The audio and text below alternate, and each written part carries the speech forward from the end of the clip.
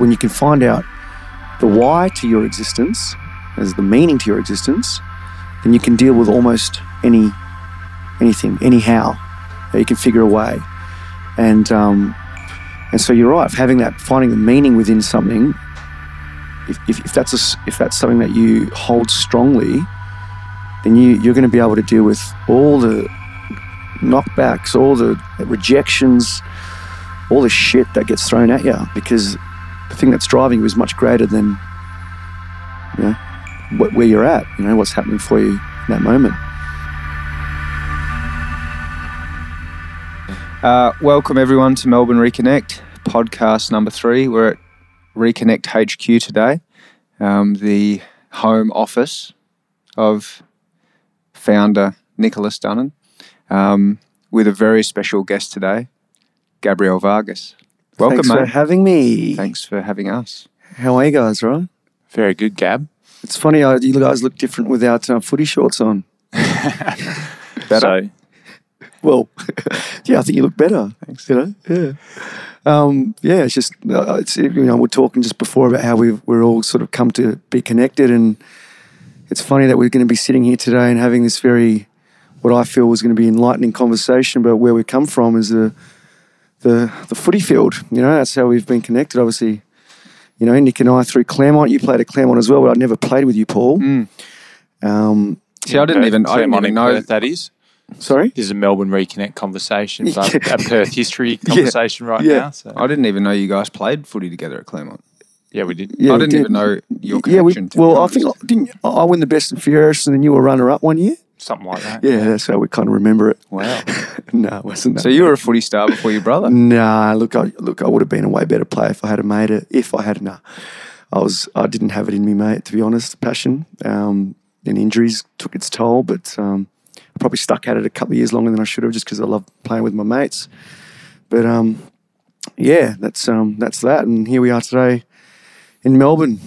Certainly different human beings to what we were Yeah. back then. So I think, Gab, you're quite interesting in terms of your path. You were always quite passionate about music back then. And then now you've gone down your direction I think you've gone through phases of wanting to be a rock star and then, you know, more now in line with creating a more authentic, you know, sound that's kind of aligned to the direction where you're going personally within yourself. Do you want to share a little bit about where you've gone? The thing with for me, music was something that was always there. It took me a while to realise it, but you know, I can remember from a young age just having this passion or want to perform, you know, and entertain people. And so, you know, I grew up listening a lot to my stepfather's vinyl, which was the Beatles, the Stones, and I was a massive Elvis fan from a young age to the point where I used to grease my hair like Elvis. And, you know, I think when I was 8 years old, my mum was like, "What do you want for Christmas?" And, you know, as an 8-year-old, I was like, "I want an Elvis costume." And so she made this thing, you know, this suit with tassels and diamantes and a big collar, and I'd strut around in this as a kid. So music was always there. You know, and I got my first guitar when I was 13 and learned to play some songs. But it was always kind of in the background because footy for me was what I wanted to do. Well, at that age, that's what I thought I wanted to do. I wanted to play AFL football. And which your brother did. Which my brother went on. And that my brother is, for those of you listening, Hitia Lumumba. And that's how the connection is made through Paul as well, other than Claremont. So, you know, as he's 2 years younger than me, and so growing up, you know, we always have our little footy battles as brothers do. And, you know, fortunately for him, he went on and forged a really good career out of it.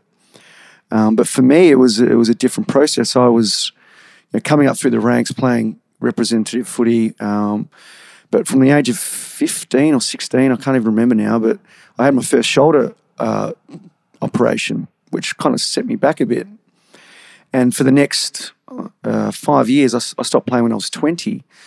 I had another shoulder reconstruction plus dislocated the other one. And then what ended it all for me was a disc bulge when I was 20 years old in my back. So my path in footy was cut short.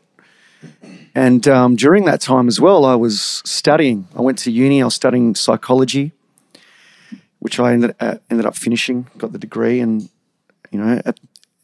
at that time, everything kind of stopped. I realised, okay, footy's over. I've got my degree, but I'm not sure this is what I want to do. Definitely not the way it was taught to me. It was quite very cold and, everything's kind of scientific. And for me, there was always this, I know there's more out there, but I wasn't getting it from uni. And so the only other thing that I could find this connection to something greater was through music. And what happened, I went to Brazil, actually, when I finished uni with my brother. And we were there for about 3 or 4 weeks. And I was in Rio, and something hit me there. And I decided that when I got back to Australia, I was going to spend my time focusing on being a musician. And so I got back and got a band together in a couple of years. At that point, never written a song, just started the process. But as Nick, as you've mentioned, it was all about wanting to be a rock star back then. I was still in that very much early to mid-20s, wanting to be seen, there's a very egoic pattern of behaviour. And it used to, as you guys both know, in the footy environment, that was all like the more ego you had, the higher up the chain you were almost. The more alpha you were, the more respect you commanded. And so when I look back now, I think that just got translated into music for me. And so it was all about being a rock star. And even within the band scenario, I was always, the guy, I'm the leader, I'm the one that's fucking at the front, I'm singing. And from there, it evolved. The band changed direction. We moved from Perth to Melbourne, and it got to a point, I think it was 2013, where I just went, you know what, I don't want to be in this band anymore. I don't know what I want to do, but it's not this.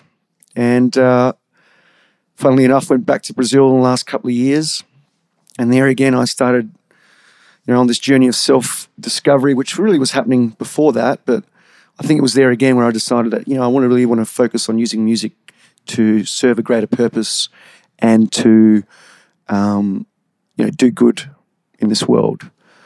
And that's where we are today. I'm a solo artist. I released my first single earlier in the year, Like Wolves, which I used to raise awareness for domestic violence. And what I'm working on now is an album which incorporates different cultures, indigenous cultures from around the world, their style of music, into, the way that I write. So it's kind of a marrying of cultures, of perspectives, and really showing how we can coexist in a way through music, which is harmony, and if we can make that happen within the confines of music, then surely we can make it happen in the greater reality and the greater sense. Yeah, that's the journey. Nice. Awesome. Yeah, I like the way you talk, like creating a little microcosm for the world. And yeah. How do you bring the instruments in? Do you play them all yourself, or how does that all come together? Well, I've been very fortunate that I have a songwriting partner, and we're like brothers. His name's Jake Lowe, and he writes on the piano and also does some really amazing, string arrangements. And so usually he'll send me something, and then I'll put the melody and lyrics to it. And so we get the bones or the foundation of the song. And then, we've written about 25 songs already. But then we'll sit there and go, I'm really hearing an African influence in this, or I'm hearing an Indigenous Australian influence here, or, for me, it might be something from the Amazon or Native American, whatever. What's the song saying? Where's it taking us? And he's a very big meditator, as I am, and so we kind of really trying to tune into more than just the chords, or but actually what's the theme here? What's the energy of this song? And from there, it guides us to where we want to bring that influence in. And so recently, we wrote a song, and I heard that there was definitely a strong African influence, and I grew up listening to Paul Simon, in particular his album Graceland, which had a lot of South African influence.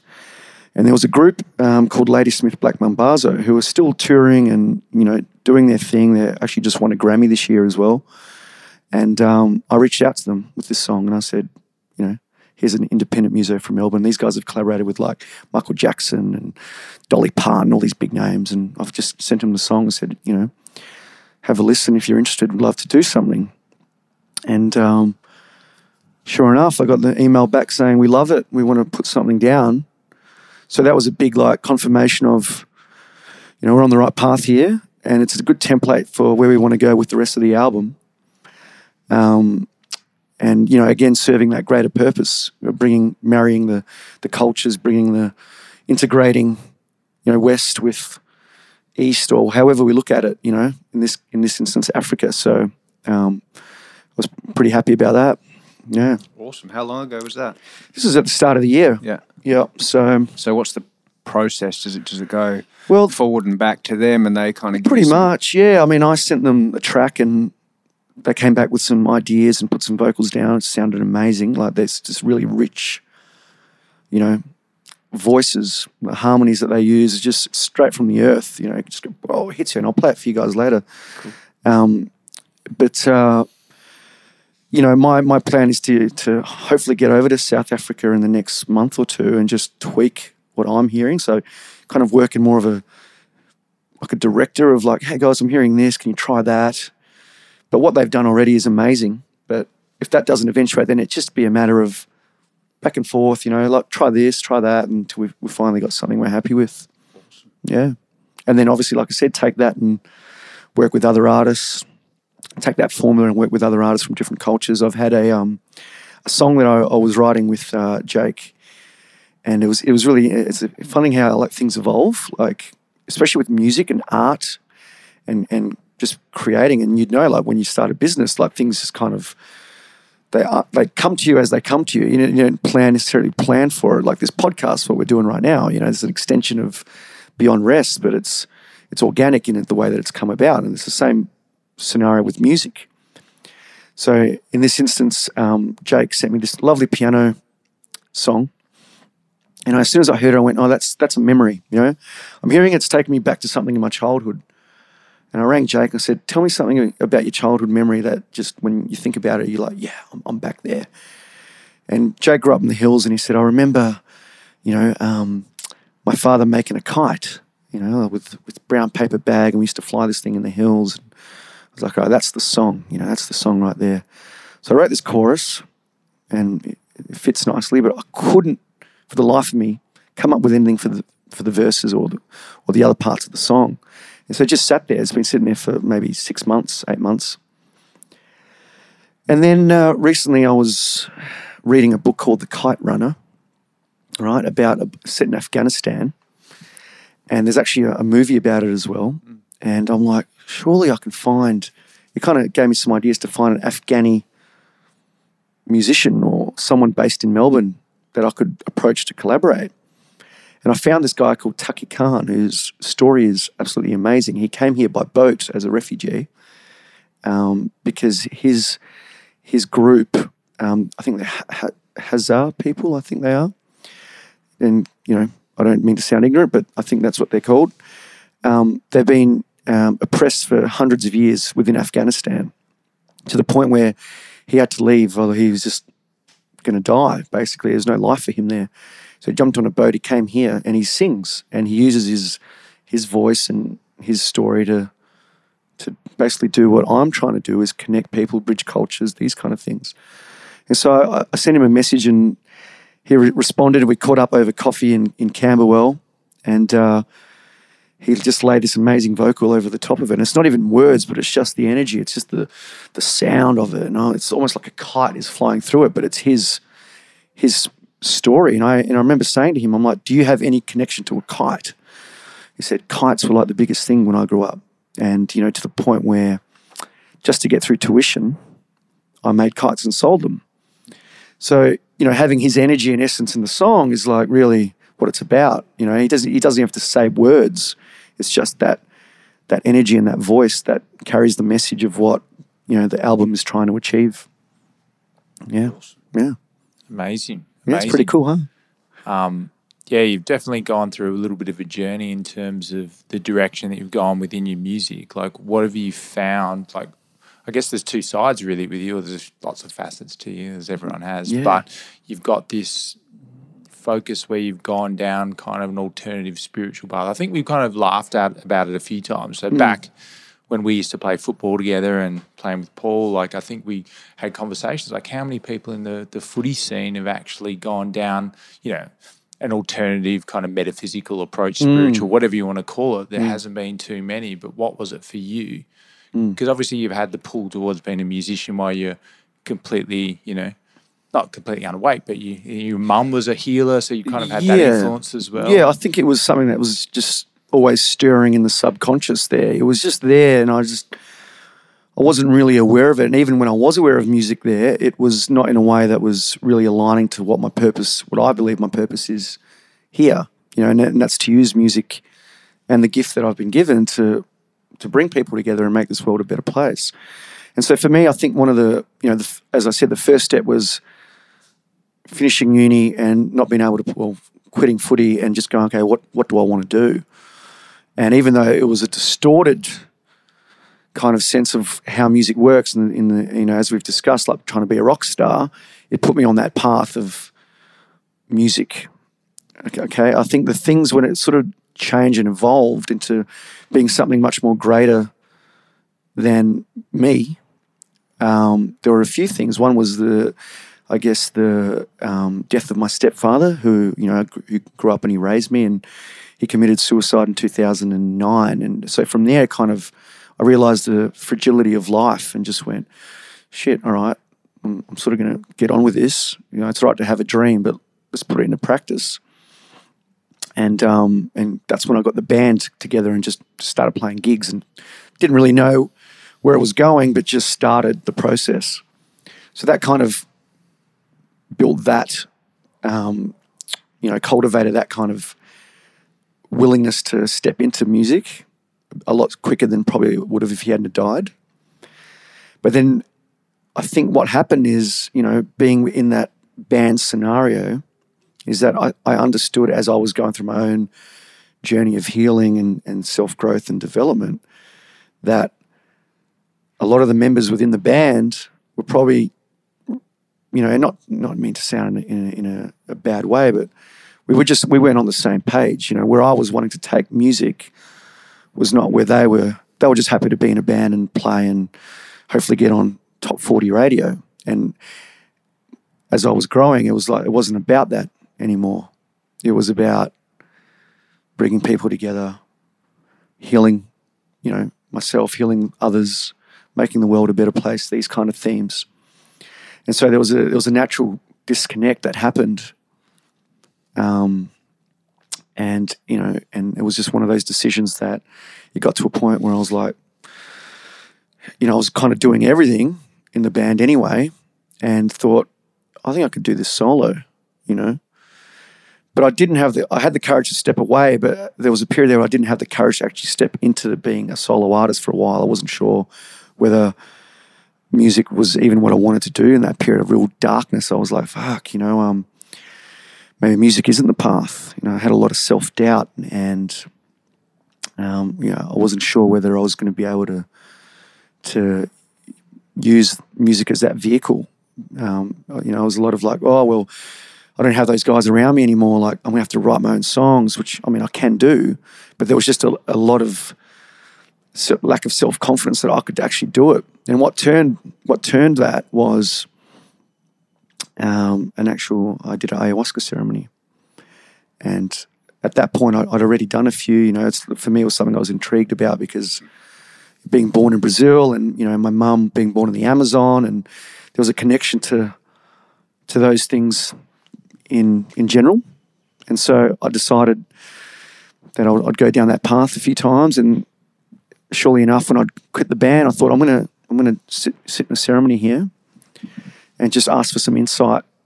And it was during that process where, you know, I started doubting, or those doubts surfaced about whether I could pursue music as a solo artist. And I got the very clear message that, no, you can do it. You've got to believe in yourself. And I'm like, I don't even know what song I'm going to do. And they were like, just follow the wolf, you know, and that's why I released the first single this year, Like Wolves. But it was interesting because, as you know, for those of you that are listening, and if you've experienced the ceremony or ayahuasca, it's very introspective and it makes you, you know, question a lot of your thoughts, a lot of your beliefs. And, you know, that belief of self-doubt, of not having the ability to actually go out there and be a solo artist was just right at the surface. I had to confront it.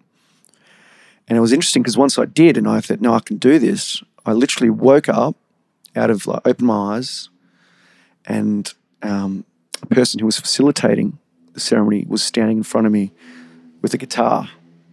And they're like, you have to play for the group. And in my head, I was initially like, oh, fuck. Like, I'm going to be in charge of everyone's journey here. And then I was like, hang on a sec, this is like my first solo gig. And when you talk about journey, just a little bit of insight for people listening. When you talk about journey, what do you mean in terms of? Well, everyone's got their, like I said, with ayahuasca, they're in their own subconscious. They're all introspective, you know. So the music that you play in that environment is going to permeate into whatever they're experiencing. So, you know, if I'm going to play like Slayer or Metallica or something heavy, it could like take them to like bad trip. Yeah. You know, the deep darkness of hell, you know.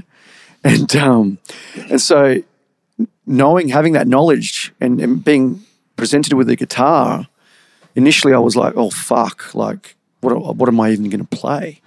You know, it's I have to really think about this. So once I overcame that, and it happened pretty quickly, I was like, hang on a second, no, this is it. I've just experienced this within myself, like this self-doubt. I've overcome it, and now I'm being presented with an opportunity to make it a reality. And what better scenario? Because the music is going to infiltrate whatever these people are going through. And so, you know, it really required me to just sit there with the guitar, tune into the room, and I played one of my songs that I'd written, and a few others. But, you know, I had the confirmation after the ceremony where a lot of people came up to me and they were like, your song really helped me. You know, I was stuck in this perspective and it allowed me to come through it. And I was like, whoa. And it was there that I realized, you know, that the words and the music, they have the power to really get to the core. It's not just about entertaining and being top one on the radio, or, you know, it's more about getting into the energy and the core of what people are experiencing. Because really what you're doing is something intangible, you know, so you can't put a price on it. It's something that exists, and if you can learn to channel that for greater good, then you're going to be able to change the world, you know, because that's how you change the world, by changing perspectives. So, and that's where it kind of ventured into where I'm at now. Yeah, I'd say that was one of the big turning points. Yeah. Now, I love everything you just said, but from a devil's advocate point of view, and you know I'm on the same page with stuff. Yeah.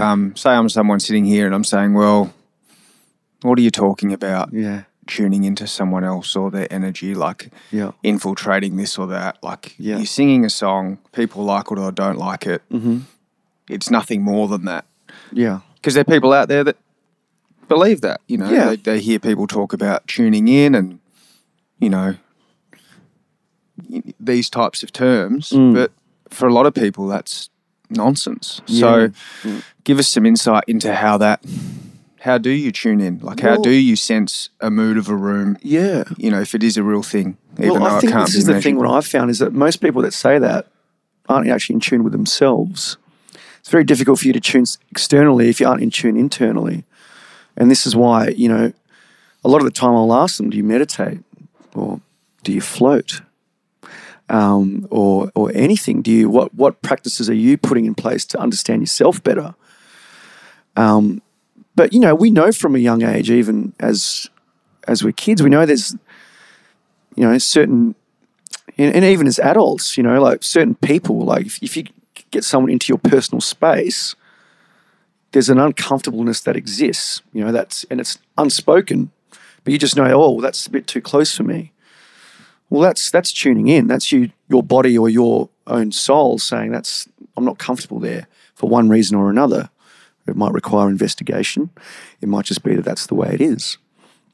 And I think music is the same. You know, we can hear when we have a nice, beautiful floating melody, it makes us feel a certain way. You know, likewise, if we're listening to Metallica or Slayer and we're going to the gym, we're gonna behave a certain way as well. And also, if we keep the music analogy, if things are out of sync or there's a discord, you know, if a drummer's playing one thing and the guitarist is doing another and they're not working together, it's going to create a feeling when they say, "Oh, that doesn't sound right." Well, it doesn't feel right either. So really, it's being aware of those unspoken languages, really, and that's what music is. And that's why it's universal, because you don't have to understand it. It doesn't require a knowledge of music to be moved by it. It doesn't require a knowledge of someone singing in a different language for you to be moved by that person's voice. It's an energy, it's a feeling. And once you realize that, the power of it, you know, and I mean, we see it with advertising, you know, how they use music and jingles to infiltrate the subconscious, you know. Always Coca-Cola. We all know it. We grew up with it. So, I mean, that's used in one context, but we can also use it for good. So tuning in is about understanding that relationship between your own internal self and your external environment. Well, I guess biologically we're all made up of water.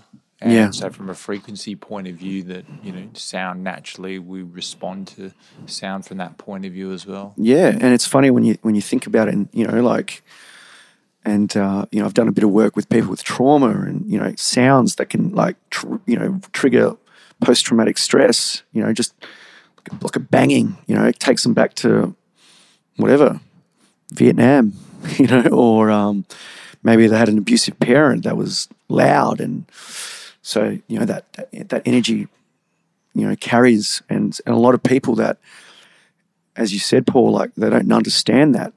I usually say, well, what do you not understand? Like, what are you doing for yourself? Like, if you have that internal awareness, then the external opens up. You know, the more doors we have closed, the more closed off we are to what's going on out here in the external environment. So it really requires that willingness to go in, open those doors, because that's where we start connecting more deeply with one another. You know, it's not just surface stuff anymore. We're tuning into one another's feelings, tuning into one another's perspectives, and I guess from, as you said, like from that standing point, then, you know, we can all grow, we can all advance consciously, and therefore collectively. So, I think what you said, I can relate to what you're saying. When things are flowing with someone and you're in a certain, it just feels good. You know, there's an effortlessness to it. But it's not always the case. You know, sometimes someone's going through some stuff and they're relating from a certain place, and another person might be in a great place. So how do those two things, you know, you as well, Nick, you know, like, we're not always relating from a place where we're in tune with each other. Yeah. What do you guys think about that? I mean, is it something where, how do we resolve that? Or is it, you know, can we resolve it, or do we just be ourselves and deal with what's in front of us? How do you kind of drop into that place with someone where you know that the connection's from a really resourceful kind of deep place? From a true kind of connected place. Well, for me, it's for me personally, I can go into, because I've got a bit of an alpha male background. I've still got a lot of alpha male within me. There's no doubt. We all do, eh? Yeah. Well, I definitely do. Yeah, there's definitely a lot there that I kind of connect to. And for me, it's actually going in with my agenda.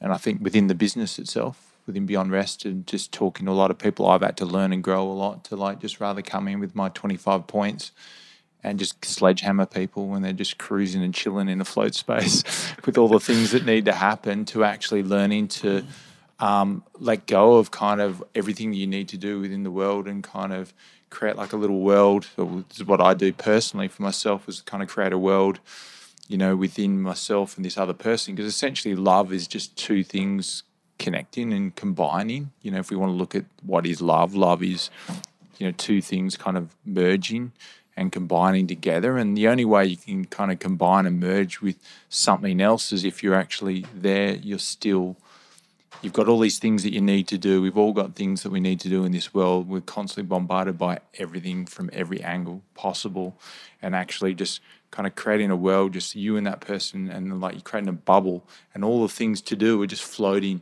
All of a sudden, this list that's in front of your head just goes outside of this bubble, and you're just there with this person with all these things outside. Like then they just kind of become muffled, and then outside, then you're just there with that person, just for yourself, just beginning to feel yourself, and then trying to feel into the other person. And I think for me, that's kind of helped connect a little bit better from when people actually felt no connection from me. And, I know within my personal relationship to my work relationships to just about everywhere, that's helped to actually just slow down and actually get rid of all the to-do lists and all the things that you need to get done, and then create that little bubble with you and that other person just in that moment. That person's the only thing important. You and that person, that connection's the only thing, that ever exists.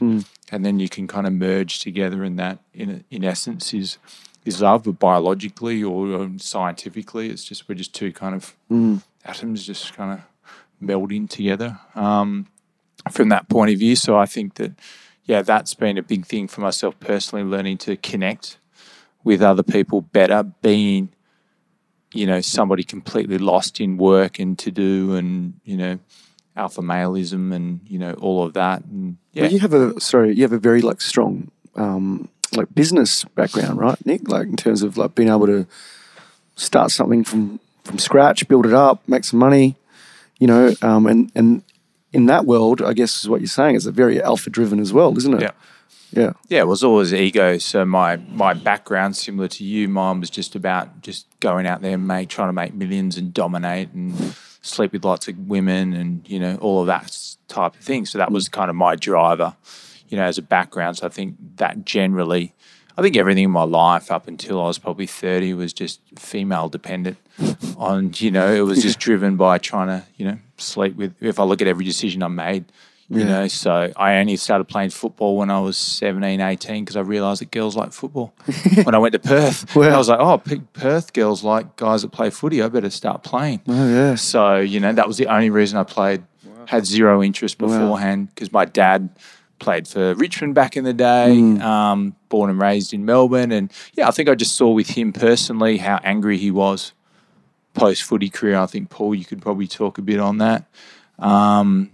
With his AFL career, and or VFL, whatever it was back then, VFL, and for him, I could just see he was angry, because he was a guy that just started playing really well at 23 or something. He had 1 year off because he had the Korean War, then he had 1 year off because of uni, and he started playing really well, and then did his name, say la vie, and then that was that for him for his career, and he's pissed off to this day. And I think I never quite worked it out until I was older, so. So I think that kind of connection there, made me kind of disconnected from footy. But going back to my point of just where I was led by was just females, and that was it. Like I think, I had no other direction apart from that, and then making money came from that, and everything came around just sleeping with more women and completely disconnected to now I think about some of the things, the way that I kind of. I was always open and honest. So one thing I was always open and honest. Girls knew where they stood with me. They knew I was not boyfriend material. At that stage, I wasn't shy and basically, letting them know. But at the same time, you look at the way that you kind of did things. You did it in a way that was I couldn't do it. Like I think back and kind of like the way I was like, wow, she's like a human being. In the way that you kind of, go through that kind of world and try and manipulate in every possible way. There's no two ways about it. There's all those books, The Game, and etc. like that. They're all. When that came out, that was like, I don't know if you read it, but that was it, wasn't it? The Game. This is how you do it. Yeah, it's all the ways. Manipulation. Yeah. Yeah. And that's essentially what it was. It was just like I knew every little trick in the book to a little thumb wrestle at the bar, to, playing computer, psychological games to make them feel that as if you're like a little kid. Anyways, all these kind of silly things. Yeah. And I, relied on my stature as well a little bit as well, from that point of view. But yeah, I was just driven by that. And then within business, I was always driven to just make money. And then, and I think life just smashed me around personally because there was no purpose. And I think ultimately, if there's no purpose, hence the theme of this podcast is just reconnecting to what's important and what you value. And I followed what society wanted me to do as opposed to like I was just a creation of pop culture and growing up going, okay, well, like sleeping with lots of chicks is the way to go. And for wherever I heard it at some point, it just ingrained within me. And and then the match made in heaven for being an alpha male. And then every decision I made, business and footy and all that, so much that I like walked away from AFL opportunities as well, just because I was like, no, that's going to make me sleep with less women. And that's the way I thought at that stage, where a lot of people would have argued definitely the opposite, and for me at that stage, it wasn't, because I was making money and doing what I wanted to do and I didn't want to be told what to do. So for me, it sounded terrible, because it wasn't a dream of mine, to do that, and plus having a dad that basically I saw, I don't want to be like that.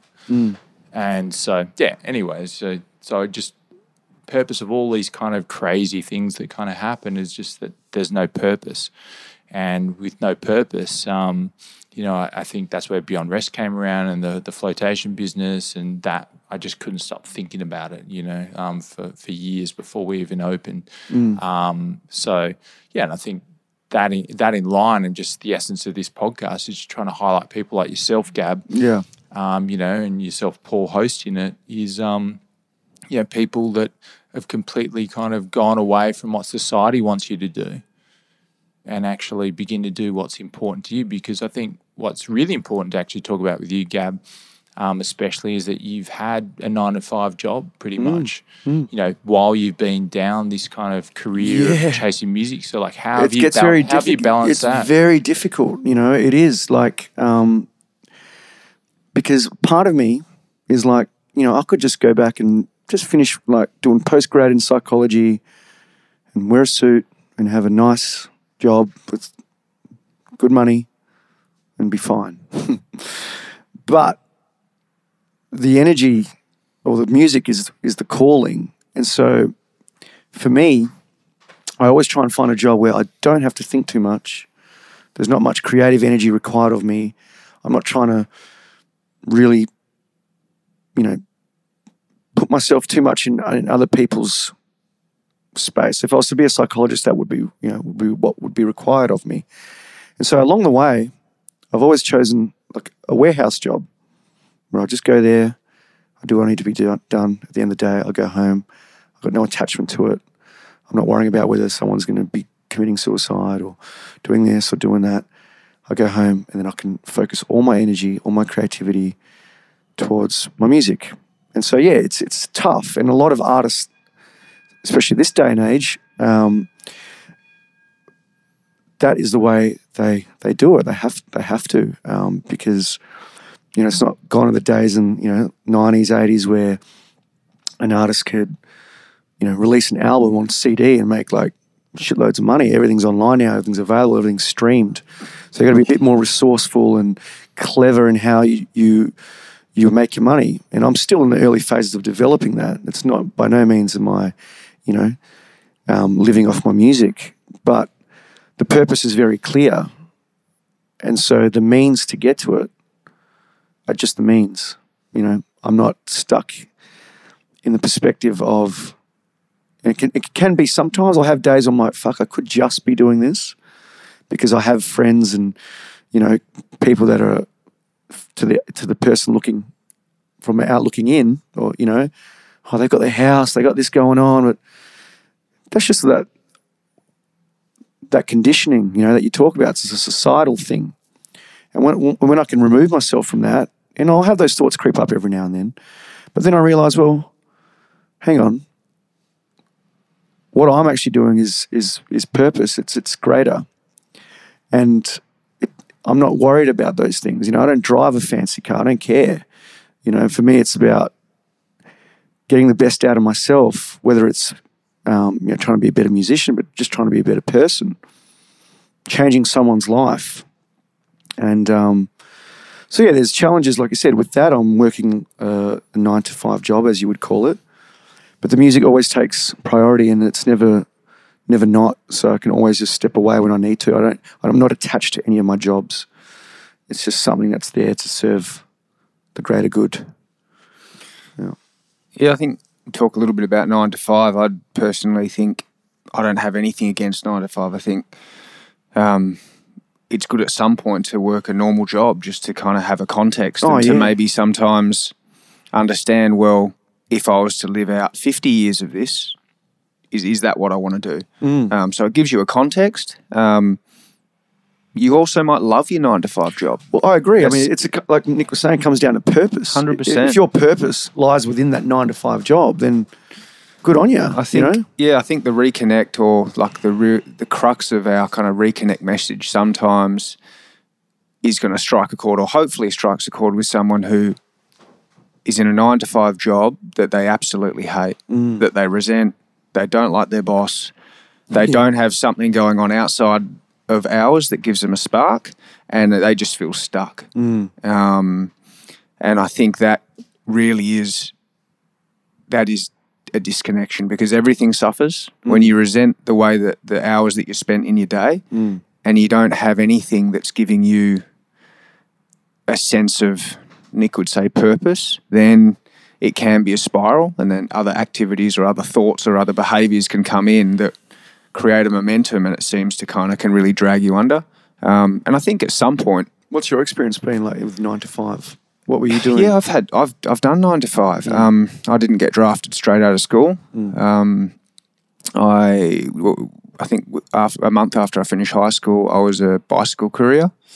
That was my first job. My dad calves for that, My calves got massive after that. They never went back. I'm still trying to get my calves back to, He's got to save his calves, this guy, I tell you. So bike courier. I was a mortgage broker for a year for my dad before I got drafted. And then post-footy, I travelled and played some waffle footy, but then I ran out of money. So I got back into mortgage broking and worked more than 9 to 5. I was working after hours. It was evenings. And I did that for 3 or 4 years. So, and for me, that was a huge learning process, because when I finished footy, I thought it would always be a cop-out if I got into finance, because every other member of my family is in finance. And I kind of had this, probably sort of put myself above people and thought, well, if I just go back into finance, I'm not really being true to myself. But I made some decisions that necessitated that I get my act together and make some money. And I was given that opportunity by family and then by a close mate to get back into finance and get back on my feet. And I learned so much about that job, because I can't stay in a job and just rot away. Like I have a capacity, and I think it's one of my strengths, to find a way to like something and just graft out a sense of fulfillment from what I'm doing. And that's what I did. I built some really close friendships with my clients that I helped get mortgages, and found a way to kind of get myself back on my feet, because I had a son, and I needed to make sure that I provided and did the right thing for myself and for others involved. But yeah, I found a way to enjoy that, and I still am doing a little bit of that. So I kind of lost where that was going, but I think it was just coming back to 9 to 5, that we're definitely not sitting here bashing 9 to 5, because I think if you love your 9 to 5, awesome. Yeah. But there's people that are stuck in it and they don't see a way out of it. I think you've got a really good message there for people working 9 to 5, because I'm a 9 to 5er, essentially. Running Beyond Rest and a few other things, but for the most part is just what you said, grafting a way to find some meaning within that. Yeah. And I think a lot of people could probably look at where they're at, and I think anyone, if you ask them, saying, if you didn't get paid, would you work this job? And I think, I don't know, I'd probably say a fair majority of people would probably say no. But looking at where people are and the reality of it, I think, Gab, you've got something interesting to say, so I'll come to you in a second on it. But with Paul, you're talking about grafting and finding meaning within that, like how how could you help someone find meaning? What ways could they look to find meaning? Yeah. Gab, you go. There you go. No, I was just reminded when we talk about meaning. I don't know if you guys have read Man's Search for Meaning, a book by Viktor Frankl. Right. I haven't read it, but I was only looking it up a couple of weeks check ago. it out. And so obviously his story was he was part of a Jew in the concentration camp, and he survived. And those dire circumstances, while others around him were dying, and his message was, when you can find out the why to your existence, as the meaning to your existence, then you can deal with almost anything, anyhow. You can figure a way.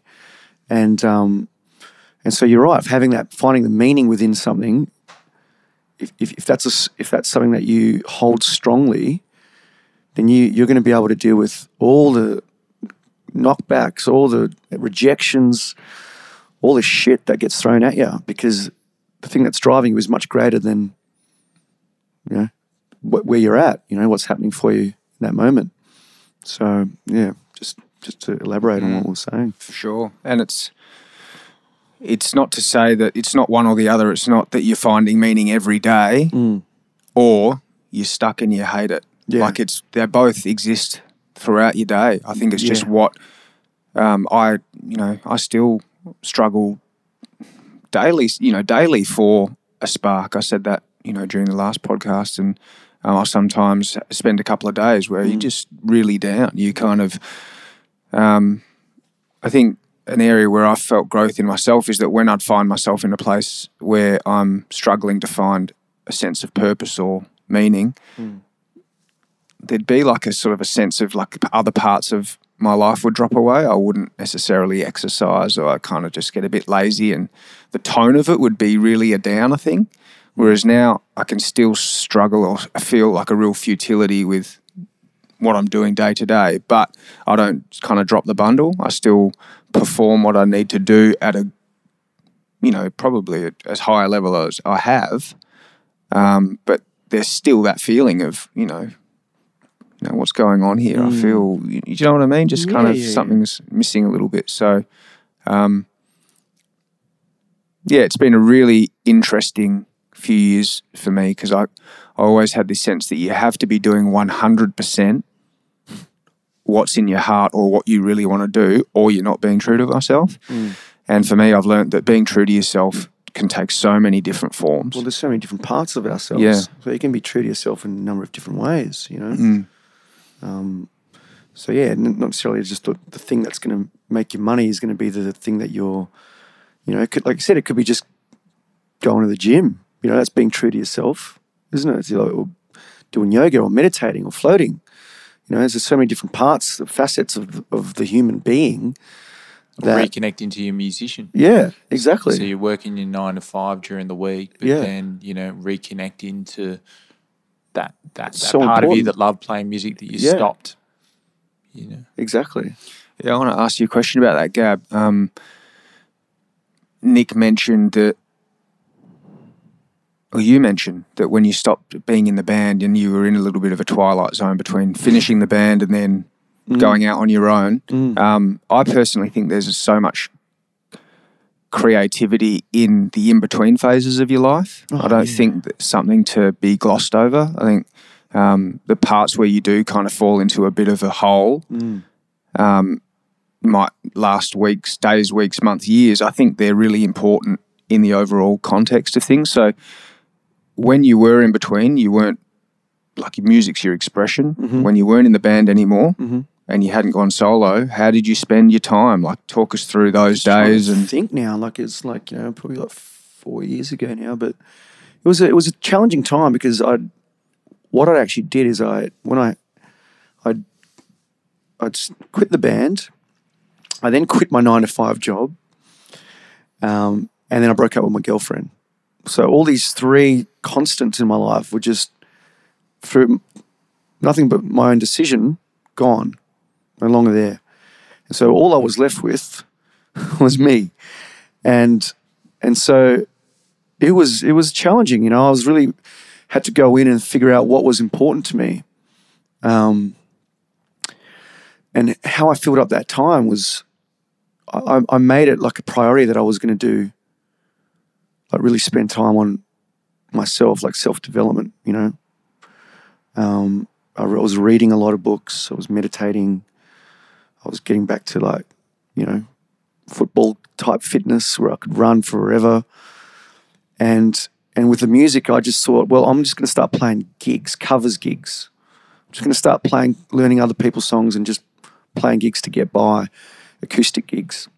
Not knowing where the music was going to take me, but just thought if I just keep playing, it'll eventuate. And it really helped me. And I still play the odd cover gig here and there because it's an opportunity just to be out there, make some money, connect with people, all of the above. So, and as you said, like those moments where you're in that feeling of uncertainty and in the depths of not knowing what's to come, and it does help in the greater context because, like you said, it gave me material to work on. The deeper you go into that, the deeper you can go in with your music, with your lyrics, the deeper you can then connect with others.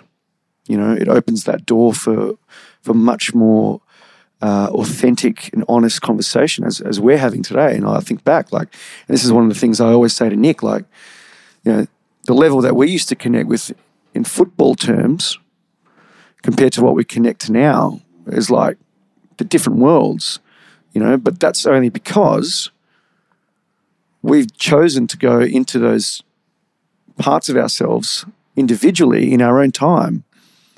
However, when we reconnect, the connection is something much greater than what it was and much more honest and authentic. And so those moments that you talk about, Paul, those moments where you're kind of in yourself, like they're important because they allow for that reconnection to take place down the track with others, with yourself, with music, with whatever it is that you know, inspires you. Yeah, I want to ask you more about yours because I know you had some really dark times or really tough times in yourself financially after you came back from India. I don't really know that story, and I don't know how much you want to go into it, but can you talk us through the breakdown of that former business and then the in-between period before you came up with Beyond Rest, because that would have been a tough time for you?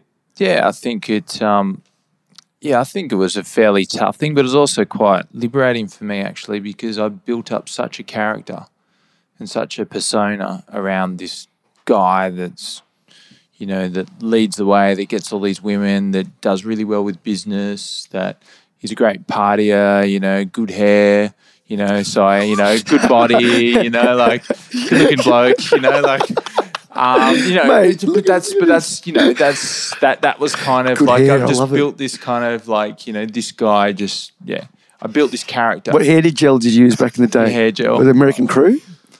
I think it might have been. Yeah. I think it might have been American Crew with a bit of spikiness, you know, a bit of love luster. But yeah, but for the most part, I think I'd built that character up so much, and for me coming back, like, you know, and for people not even recognizing me because I was skinny, I lost like 15 kilos of muscle. I had a shaved head, so like I looked like a patient. I was catching the bus, going from the sports cars to the bus, you know, so yeah, around the place. And I think for me, it was kind of like, I could like finally relax. So in a weird way, that wasn't actually the toughest. I think being in India and working over there was tough, you know, in a business that was essentially collapsed. You know, I had a business that was an internet marketing, you know, virtual assistant style kind of program, which we work with some pretty influential people that, you know, that are really well known now in their various different fields, like Tim Ferriss to this, this guy Russell Brunson, to who's now really well known within his marketing field. But anyways, a few kind of people that, you know, but yeah, it ultimately fell apart because there was no purpose behind it. It was just, let's make $1 billion. And let's go to India and we'll do it like this, and this will be the stepping stone for us to then do this and that. And there was no values, no vision. You know, there's just no heart behind it whatsoever. And so for me, then coming back as this patient, you know, and then people kind of not recognize like all the things that I feared massively, you know, 4 or 5 years before that I left to go overseas and then came back, and just all that was gone, you know, like in terms of all these things I particularly worried about keeping meticulously perfect. And I think society in general, and I've got a lot of mates, I kind of observe it now because now the care factor through years and years and years of floating. And for me, floating was a big part of it. I began floating, and yeah, for me, lots of introspection within that period of just going, oh, where I'm at. And I had a breakup, and I think that was, you know, fairly tough. I think looking back, I really pushed the emotions down. I was really good at just like creating a cement chest kind of thing. I think the typical Australian male is very guilty of just like, whatever, I'll just, you know, push through. You have a breakup, you drink lots of piss and do lots of running and you'll be right, you know, like, and you'll get through it and just charge through it. So I think I always kind of had that. And then the floating just actually allowed me to go, shit, this is who I am. And this is where I had that introspection, connecting to my intuition. And then from there, just stop being such an aggro, crazy bastard, really, that I was at about. And then disconnecting from this identity that I kind of held so closely to myself. So, yeah, and I think in those times, yeah, there were dark times. And I think I had darker times before that when I was a drug addict, you know, many years before that.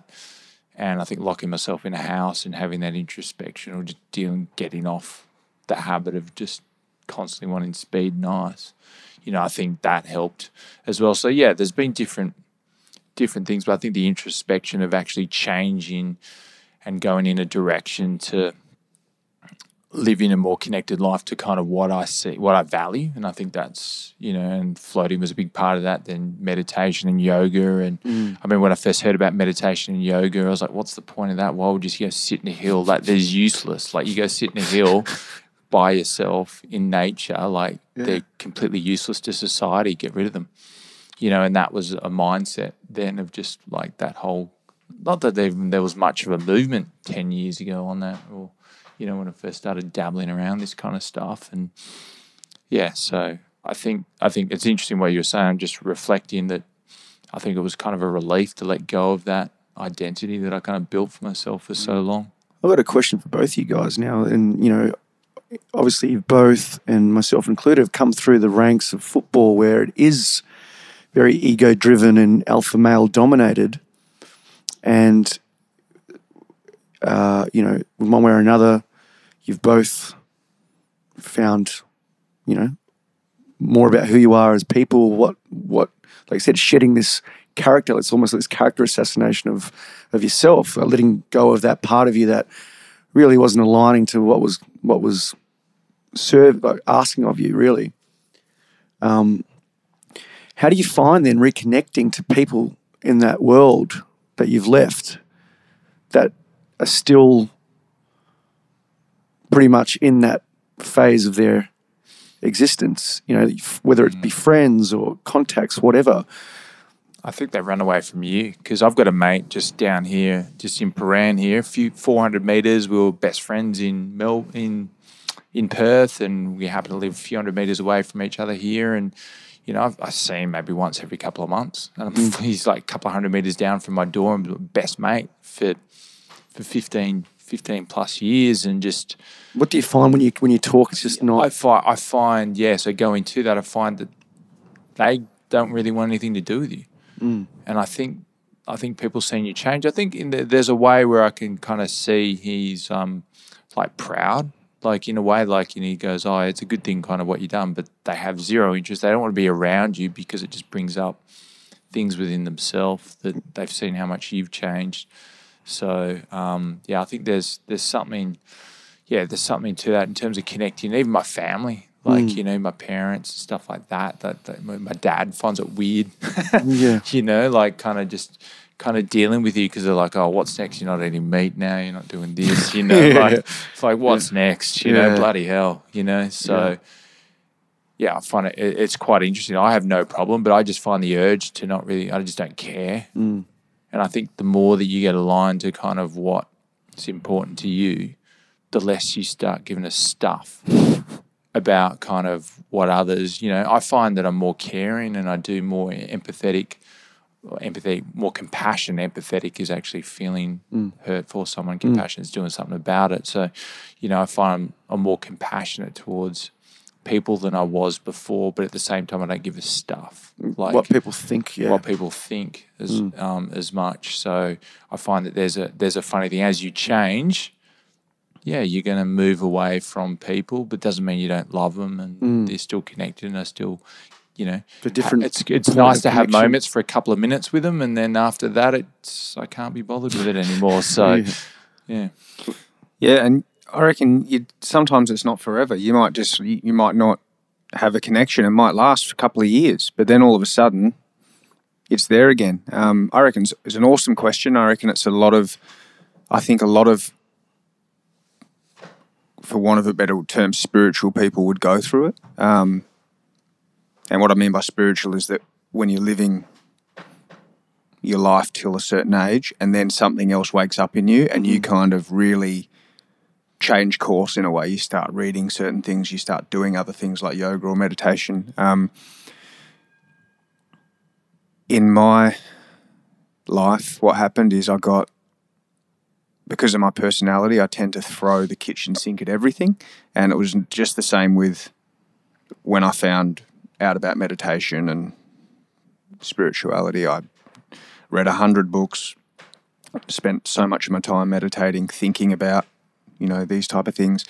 But then I wanted to force it down everyone's throat that was within arm's reach. So all of a sudden I'm nothing wrong with this every now and again, but I'm mailing my dad books home. I'm sending, just wanting to, you naturally want to share certain things, insights that you feel have made a big difference to you. And so it was a bit of a painful process for 18 months, probably for some friends too, because that was just something that was touching me. And all of a sudden I'm always wanting to kind of find a way to introduce this concept or, talk about this book. And it's just not always, you know what I mean? Like I forced it too much. So I came away at certain points that, and then there was a sort of a strange thing. Well, I'm just going on a different path. I'm kind of a little bit better than them. They're not ready for this. Where our paths aren't going to merge anymore. And then as I started to mature and the information and the insight that I have became a bit more normalized, I wasn't just trying to be different. Things just naturally weave back together. You realize that there's going to be some mates that you talk about deep stuff with, and there's going to be some mates that you talk about complete dung with. Do you know what I mean? Like it's the interaction that is important. If you still love that person and there's enough that flows between you, it doesn't really matter what you're talking about. You can be I feel some of the strongest sense of love and connection from my friends back home. We haven't talked about anything mildly spiritual for 10 years. We talk about crap. We talk about old footy memories. So I'm not saying that you can't have awesome, beautiful, deep conversations, but they'll happen with the right people. You don't have to force it. You can still pass the time with friends and share love and feel love without talking about spiritual things. You have to find, you're right, you have to find that entry point for love. It's not always in those conversations and that. And I've found as well, like being on the journey, that those friends, some of them will just start opening up about things, and you're like, fuck, I'm having a conversation with this guy about something that I never thought I'd be having a conversation about. And they start on their journey. You just start, dropping a little thing here and there. And that's when you can go, oh, maybe read this book. But there is, and it's something you touched on. There is this, and I've been through it as well. I'm sure probably you have as well, Nick. There's like this, the ego can still creep its way through the context of spirituality, where, I'm on this path and I'm better than you. Big time. And you got to check yourself, and, even in the context where I work, in a warehouse, and most guys I wouldn't be having this conversation with. I'm not walking into a warehouse and guys are going, hey mate, you going? You been fucking cleansing your chakra today or what? I don't get any of that, right? But you can still find like there's those little conversations that just start creeping up, and you start realizing, oh well, that guy's got a bit of that. I can maybe go there with him, but I couldn't go there with that guy. And that's where those connections form. There's always an entry point for it, But like you said, if you hold that space of love and this is a human being here, like it's always going to be the thing that creates that sense of connection, togetherness. which you're better off doing than, like I said, that egoic kind of, nah, fuck, I'm not on my level, I'm not talking to you. Go cleanse your fucking chakra, mate. You know? That's not exactly. It's a slippery slope, and just like you, Paul, I rammed it down a couple of interesting characters' throats as well, and they were just too hardened and too down their kind of particular path, and it's like that's fine. Yeah. And I look at their life now, and I'm like, that's cool. It's their path, you know. Maybe they'll turn, or maybe they'll, you know, towards a direction that's aligned to their own values, or maybe they just stay in that bubble, and so be it. That's their path. We don't know everything, you know, the higher perspective of life and all the eons of existence and all that. If we want to get into all that kind of jazz, you know, maybe they're just in that bubble, and that's cool. And if they've got that ability to make people laugh, perhaps that's their purpose, and they're just that Aussie larrikin, you know, that can make everyone laugh over a few beers. That there could be something, you know, there is something really, you know, probably meaningful for their existence, and you know, that's a skill set they've got. So one thing I learned is stop changing people, because because they hate you they don't hate you, so they dislike you a lot, you know, for trying to ram your way down it. So I think it's a general kind of process that people go in, and as they begin to kind of awaken, you know, and get more, you know, interested in alternative kind of lifestyle, that you know, they want to ram it down people's throats, and it's not really. You just got to do your thing, and like Gandhi always said, be the change you want to see, you know, and the rest will follow. So I just think it's spiritual people come in all different shapes, and people are so different. I've again, some of my friends or some people I know would never have read a spiritual book or meditated, but they are the most. It's about the way you feel when you're with them. It's not about what they're talking about. They might. I had some clients, mortgage broking clients 18 months ago, and I had to go to their house twice, and somehow the concept of God came up, and they kind of laughed at it like, you know, some spider in the sky nonsense. But what I couldn't get past was that every time I walked into their house, I felt so nurtured by both of them. And they both, the thought of God or something existing other than what's clearly apparent or that you can measure was laughed at. So for me, that was a huge insight that you cannot even believe in spirituality, energy. You can honestly think it's a whole heap of crap, but that doesn't change the fact that someone could be so loving and you feel so loved by them. Yeah. Even though what comes out of their mouth is not overly what someone would call spiritual. Yeah. So I think so much of, I think it's just an interesting thing to talk about. It's not always about the content. It's about how you feel when you're with someone. Yeah. That's just as important as what's coming out of their mouth. True. Very true. Yeah. Another question for you, Gab. You talked about that you love meditating. Yes. So I'm interested to hear about what meditation is for you, what form that takes, how that's evolved in your life. But also, you talked about how you weave it together with music, and Can you talk us through that process, like independently? Yeah. What's meditation to you, and then how do you integrate your musical creativity with it? Yeah, I mean, I've just moved out to a house in Croydon where I've actually got a room specific for meditation. You know, like I don't go in there for any other purpose. It's my own space. I sit in there usually in the morning for 20 or 30 minutes. Depending on how I'm feeling, it's either just myself, like it's not guided by any, auditory kind of track or anything like that. Sometimes I do. I'll put it on and sit there for 20 or 30 minutes. But for me, it's always been about, well, there's two ways. One's like being still and being comfortable in your own isolation, in your own stillness. Because for me, I'm very much of an extrovert. I love being around people. I get my energy from being around people. And so it really took me, I really had to develop the ability or the faculty to be still by myself and not be like, oh, fuck, I need to talk to someone, or I just, I need that connection. Well, I need to learn to connect to myself. So that was one of the reasons why I started meditating. And but as I advanced through meditation, I started being able to access a lot more of the subconscious realm or higher realms, as we sometimes say.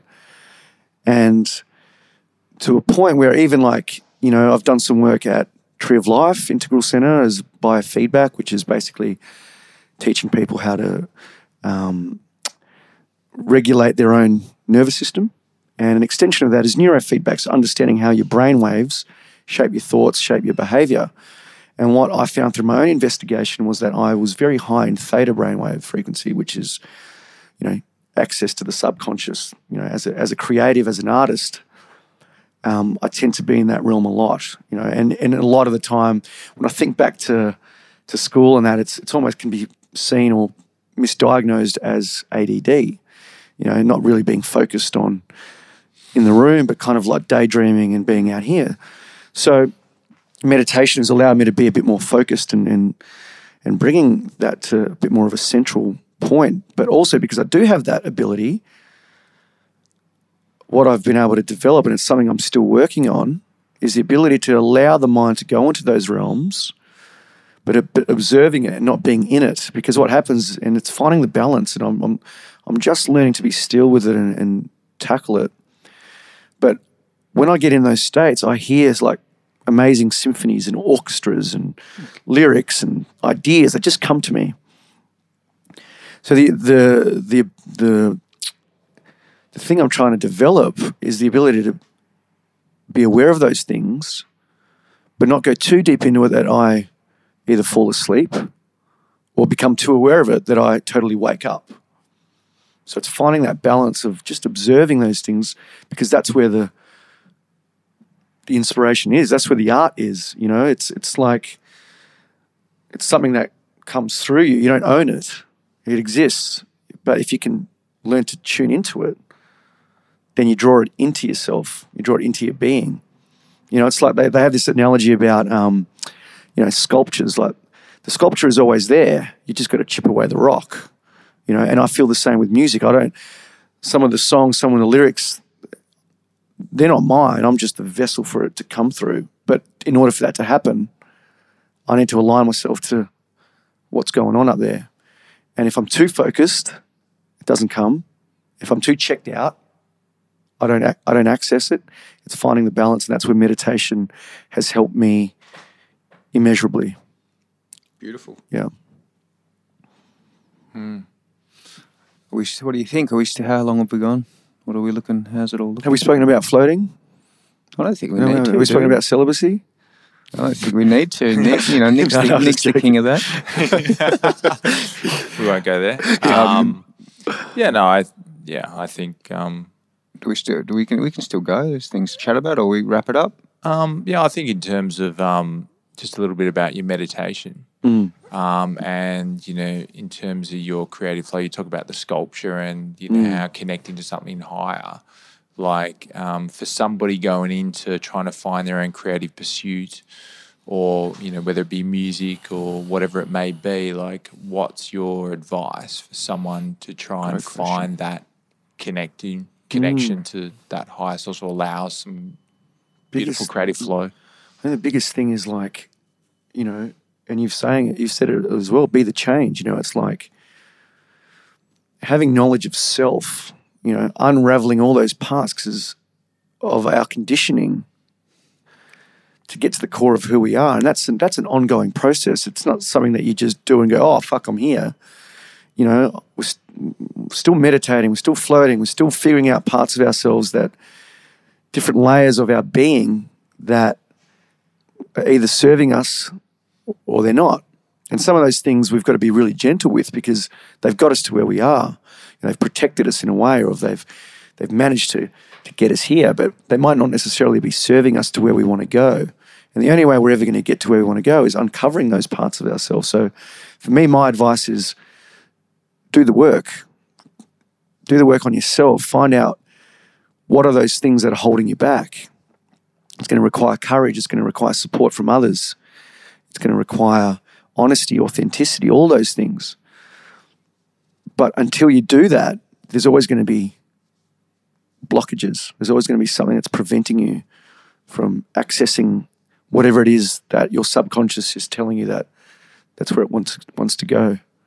So my advice is that just to really be introspective, spend the time and working through those parts of you. And some of those things, you know, people might be listening going, well, I think I'm in a pretty good place. You know, well, it never stops. It never stops, you know. It never stops.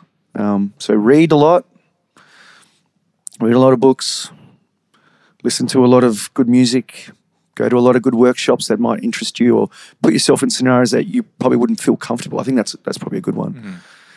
Put yourself in scenarios where you don't feel comfortable, because that's where the growth is going to happen. Yeah. Mm. Yeah, I think you said, actually going back something that, I just triggered back to kind of what you talked about, because you've gone in this solo profession in terms of you're now going down the solo path, but at one point you were with bands, and I think you had issues with the other people in the bands because you weren't aligned with your own vision or your own values. And I think that's a really important point. If I look back a lot of business catastrophes that I've had, it's aligned, and issues I always have without fail where you kind of go, I've got to deal with this person.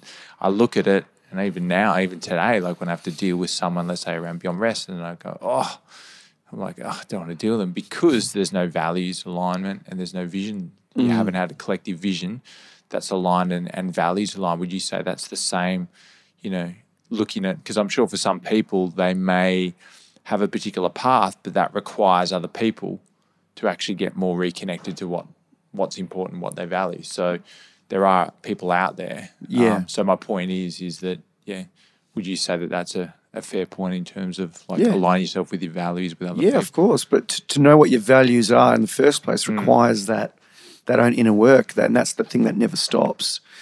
As that process takes place, the people that align with your values, they'll present themselves to you. You know, you find that you're attracted to that resonance or whatever that value is. Like as we're here today, you know, to having this discussion, because we're all passionate in one way or another about evolving consciousness, whether you do it through Beyond Rest or whether you do it through music. The overarching theme is the evolution of consciousness, the betterment of humankind. And that's the connection today, I feel. You know, but that came from our own individual work that we're sitting here. Mm. Yeah, I think you're also going to run into people that don't align with your values. Like, I think you're going to get what you need. You're going to get the help you need in whatever form. You're going to get people that you are going to be nourished by, and you're going to be able to just workshop ideas, and it's going to flow, and you're going to get people that you're absolutely great with, you know, where you're so different from. And I think part of the job of being a human being is having the ability to relate to everyone, and finding a way to connect in some way with everyone, even if they have vastly different values. Yeah. Because it's only a small sliver of the population that you're going to be, you know, aligned with on a number of levels. So if you just pigeonhole yourself in the fact that you're only going to surround yourself by them, then I think that's nonsense, really. Because I agree, yeah. We're so you're never different. Challenged, Beliefs are never challenged. Yeah. You're kind of doing yourself a disservice, and that's what you're exactly right on the point there. You know, like you're just going to be comfortable in your own whatever it is at the time. You know, like, I'm spiritual, I'm hanging around with spiritual people. Well, you become comfortable in that.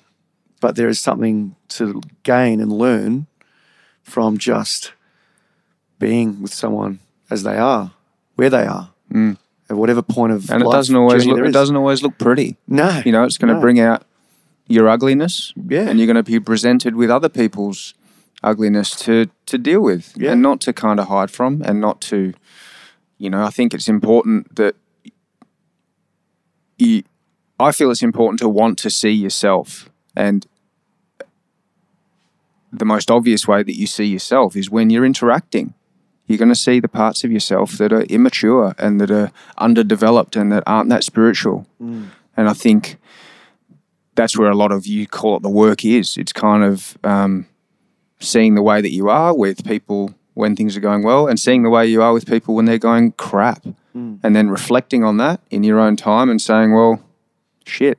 Well, I think this is it. And you know, again, for lack of a better term, we say spiritual, but really what we're saying is evolving our consciousness, you know, and people kind of see spirituality as this thing where it's like enlightenment, where you rise above, but really it's about going in. You know, it's a deconstructive process. It's about removing layers. It's going within and looking at those parts of us that we may not necessarily want to be looking at or confronting. And there is a tendency for people to bypass that and say, oh, I'm spiritual. Oh, I'm doing this and I'm doing that, and not confronting those things, you know? So it's really clear that for those that are listening, that when we say spirituality, and I think in our sense, we're talking about, you know, that knowledge of self, about doing the work and going in, not to be seen to be doing something, which is just a form of bypass, really. It's like, I don't want to have to confront those things. So I'm just going to meditate every day, and I'm going to do all this, and I'm going to do yoga, and I'm going to be vegan, and I'm spiritual. Yet, you know, there's all this stuff under the surface that's kind of going, you know, and it always almost comes back and bites you in the ass one way or another. That's what I found. Yeah. Or self-awareness, we could say. Yeah. Rather than kind of, and as another kind of angle or viewpoint on it, of just becoming more self-aware of the things that you got going on within yourself. Yeah. And that as you become reconnected to kind of what's important, you run into those people that will expose you. Yeah. And expose yourself and all your negatives, so to speak, and be aware of those negatives and that be okay with them. But through those kind of frictions that you have with people that will grind you and you grind them, I think you then become more connected to what's important to you, and then you can seek out blessings, those people that align with you, that then you can go down your path of whatever's important to you with. Yeah. And I think that's where you can get that was really my lesson, really, in terms of within business and dealing with lots of people, that I'm becoming more and more aware to the day. I'm not going to waste a second with someone that's like, yep, you grinded me. Yeah, okay, cool. I'm getting some lessons here. And then, I'll find someone that's more connected to what's important to me. Yeah. Yep. The big question, Nick, you going to ask it? The big question. This is the question that we want to try we're going to ask every session besides the first one, because I forgot. But yeah, it's kind of, I think the way we look at it is it kind of packages up everything we've talked about in the context of your life. So Nick, the big question, mate. Yeah, well, in terms of, so the biggest regret of the dying is that, so there was a study done a few years ago on people lying on their deathbed, and what they did was just found out what the most common thing that people had with their regrets of their life. And the biggest regret of the dying is that 75% of people wish they live a life that was true to themselves rather than what others wanted them to live. So, like, in the context of that, how do you feel that you're living your life right now? I think I'm on path. I think I'm path my authentic truth.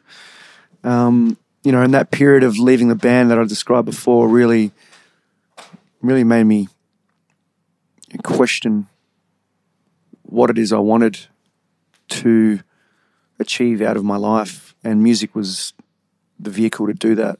You know, so much so that I've actually got a little studio at home, and I've got my purpose up there on the wall. I know definitively what it is and what I'm doing and why I do it. So I would say that, you know, I'm very focused about what it is I want. Well, not what it is I want, but how it is I want to change the world. That's the purpose. Am I living my truth? And, you know, like I said to you guys before, I have moments where I go into those, and we all do, we go to those sort of self-doubt moments where, fuck, is this, you know, I could just be doing this. But at the end of the day, that's just a fleeting thought. And then when I think about music and when I talk about music, I'm a different person. It's a different energy. So, oh man, like just even from the conversation today, just hearing you at the start, like you can feel it. Yeah. You can feel it when you're talking about music, and you know, with what your hands are doing, there's just this, there's a beauty about it. Yeah. You know, you just really feel it's kind of poetic even when you're talking about it. Yeah. So just from this interaction, for sure, what you just said, when you're talking about it, you just become this this version of yourself that's awesome to be around. Not that the other version when you're not talking about it, but to be honest, I don't know you that well. Yeah. I just loved where, the place you put me in when you were Thanks, man. when you were going for Let's it. hang out more. Yeah, we should. I'm a nice guy. Come around. I know you're a nice guy.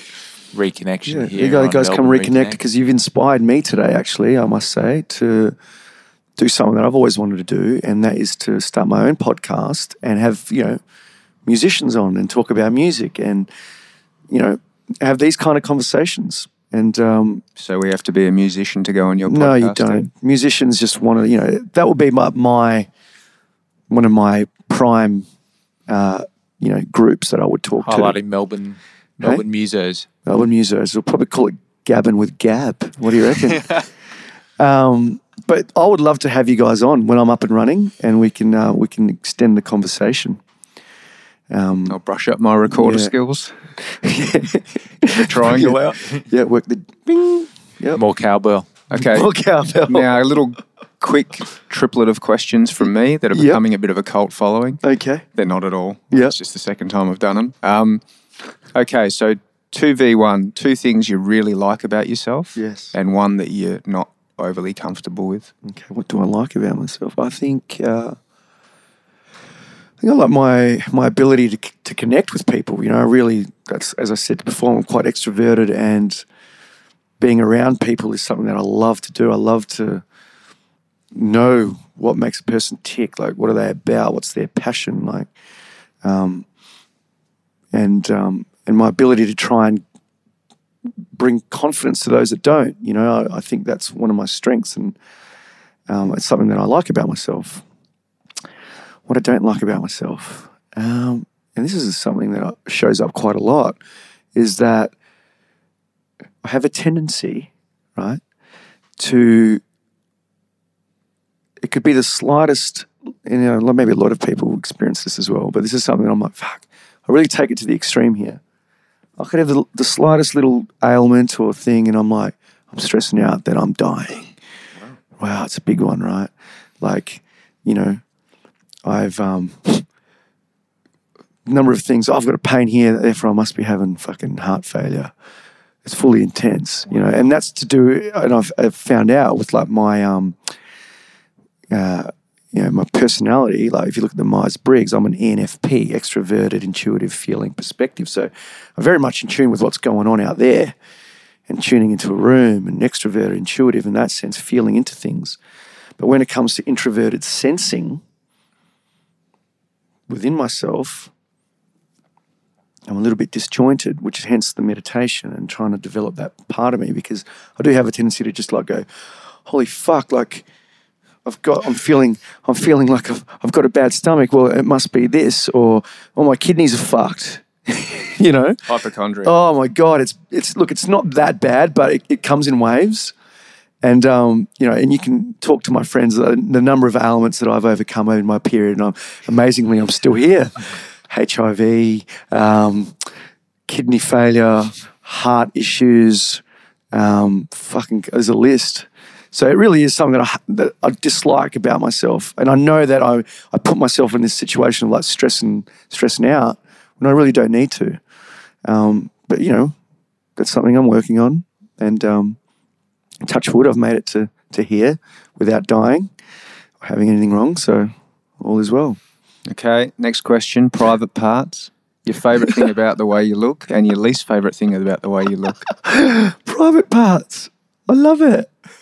What is it? The most favourite thing about the way I look? Yeah, what do you look in the mirror and think, yeah, I like that? Oh my God. Probably my hair, eh? Yeah, I thought you'd say that's beautiful. Grown it. I shaved it off 3 years ago, and I decided I'm just going to grow it and keep growing it. Yep. And so much so that I get the females coming up and saying, you have amazing hair. And I think, great. Thank you, I do, because I love it and I grow it out and it's a part of me. It connects me to the spirit world. It's like my antenna. I can tune into peeps with it. So my hair is pretty cool. What I don't like about Yeah, what do you look in the mirror and go, ideally that would be a little different? I've got chicken legs. Okay. Yeah, I wish I had great calves, which is why I spoke about yours before. Right. Can have some of mine. You've got some really good calves there, Paul. Yeah. So I've got fairly decent quads, But these twig little calves, just sitting there taking up space. But yeah, but that's not a big thing. But it is what it is. It is. Yep. So Margatsny, Nick. Margatsny is reverse Instagram. So it's Instagram backwards. Oh, yeah. So this is your Margatsny moment. Right. And the reason I asked this question is that Instagram and social media, no doubt, gives an opportunity for people to express themselves. But I think it also creates a problem when people are comparing their life to what shows up on someone else's feed or whatever it's called, because that's the top 1% of what they're going through. So it's just to bring a bit of awareness, which I think needs to be brought to the fact that other people's lives aren't their Instagram feed or their Facebook. And your reverse Instagram, how does that look in your life? If you were to put a picture up of you when things are just going not great and you're feeling insecure or stressed or just, doubting your path, what's your reverse Instagram? My reverse Instagram is actually probably being more on Instagram.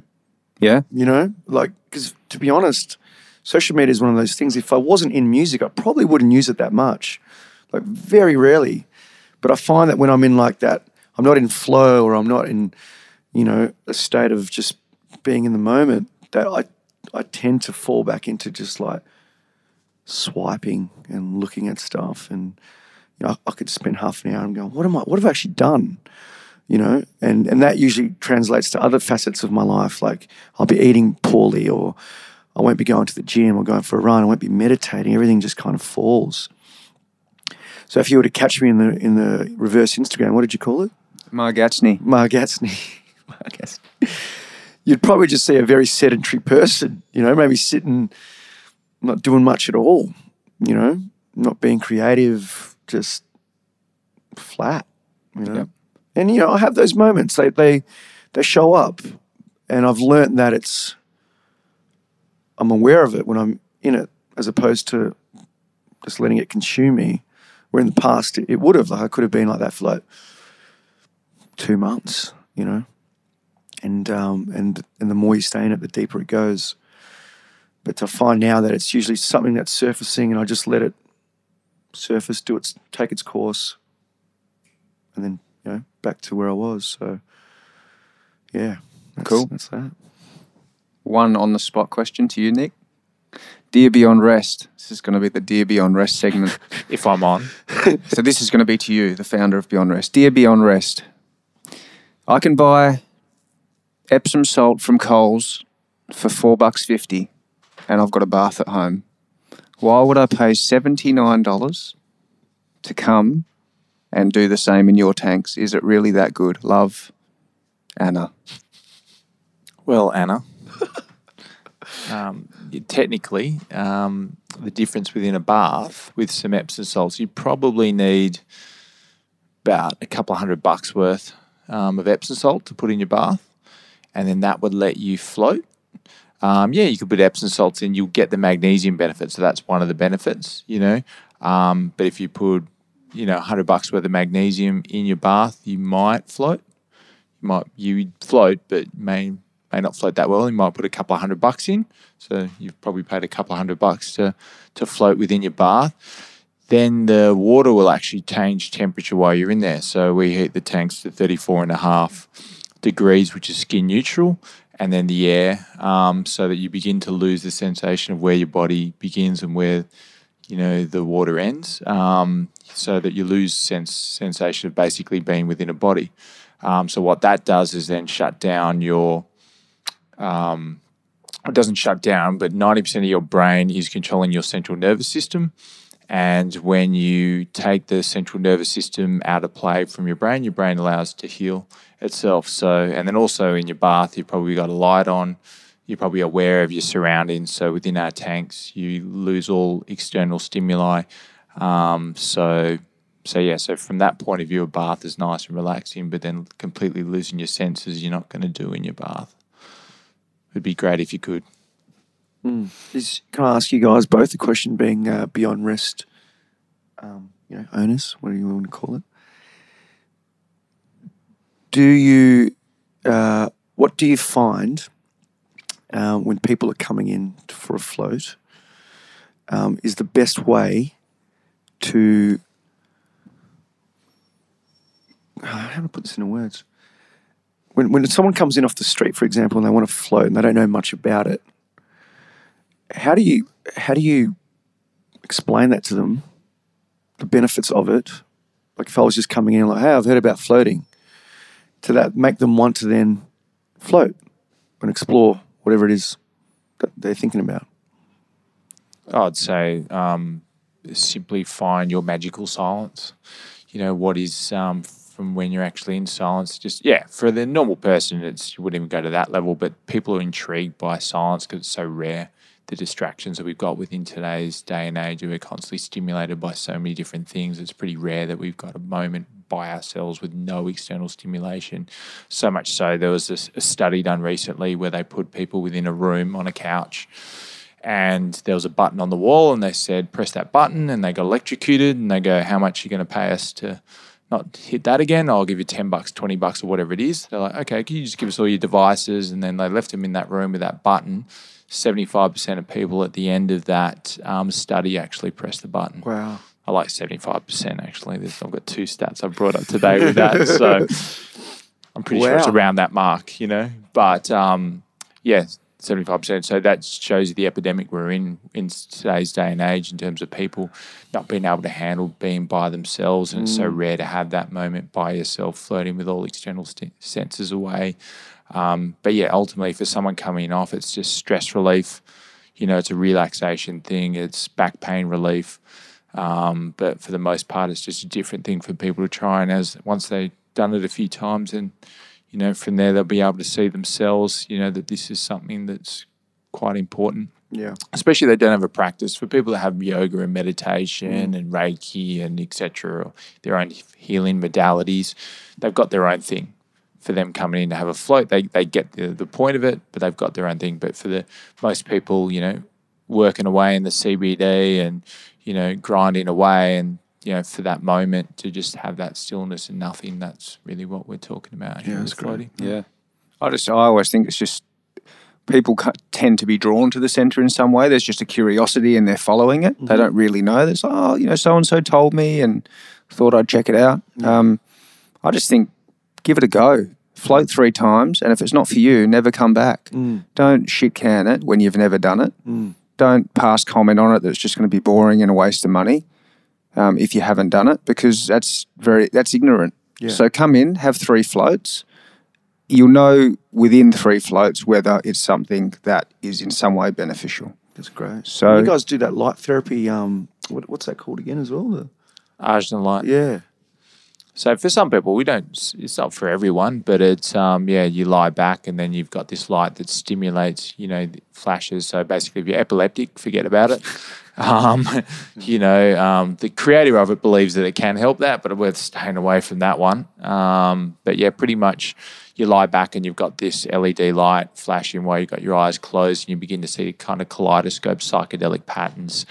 But ultimately what it does is entrain your brain down to a theta frequency. So by the time you get into the tank, a lot of people can float and your mind's racing and people come out going, I didn't quite relax because my mind was racing the whole time while I was in there.